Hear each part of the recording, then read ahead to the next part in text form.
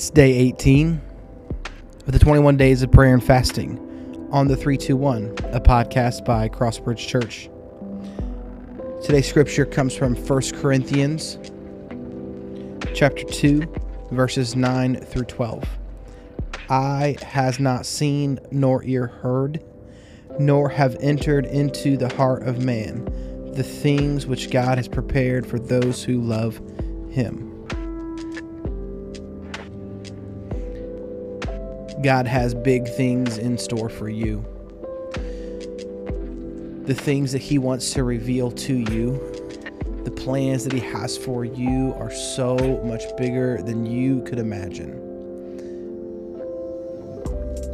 And as we seek God's revelation for us, for our church, for our community, for the leaders that we follow, I think it's important to know that God is looking to unleash a movement within us and through us. Scripture reminds me of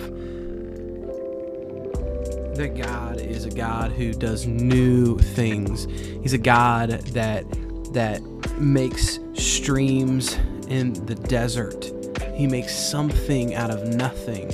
You and I haven't even seen the little parts of what he wants to do. Maybe what you need to know today is that future that looks bleak, that future that looks kind of sad and dull, is not the future God has planned.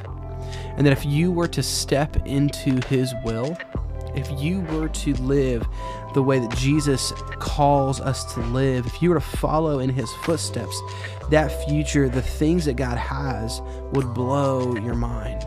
You know, the Bible says that the enemy comes to steal, to kill, to destroy. The enemy comes to rip that what God has given us away. But Jesus said, no, I have come so that you may have life. Have it in its fullest potential. You have a great opportunity. The things that God has prepared for you who love him are incredible. All it takes is to stay in the center of his will. Let's pray. Heavenly Father, would you reveal to us that which you have prepared for your people? Would you show us the path that you have? Would you give us the vision to see? Would you help us be bold and live into? God, we are thankful for what you do, who you are. We are excited for what you are going to do in us and in our community. We pray these things in your name.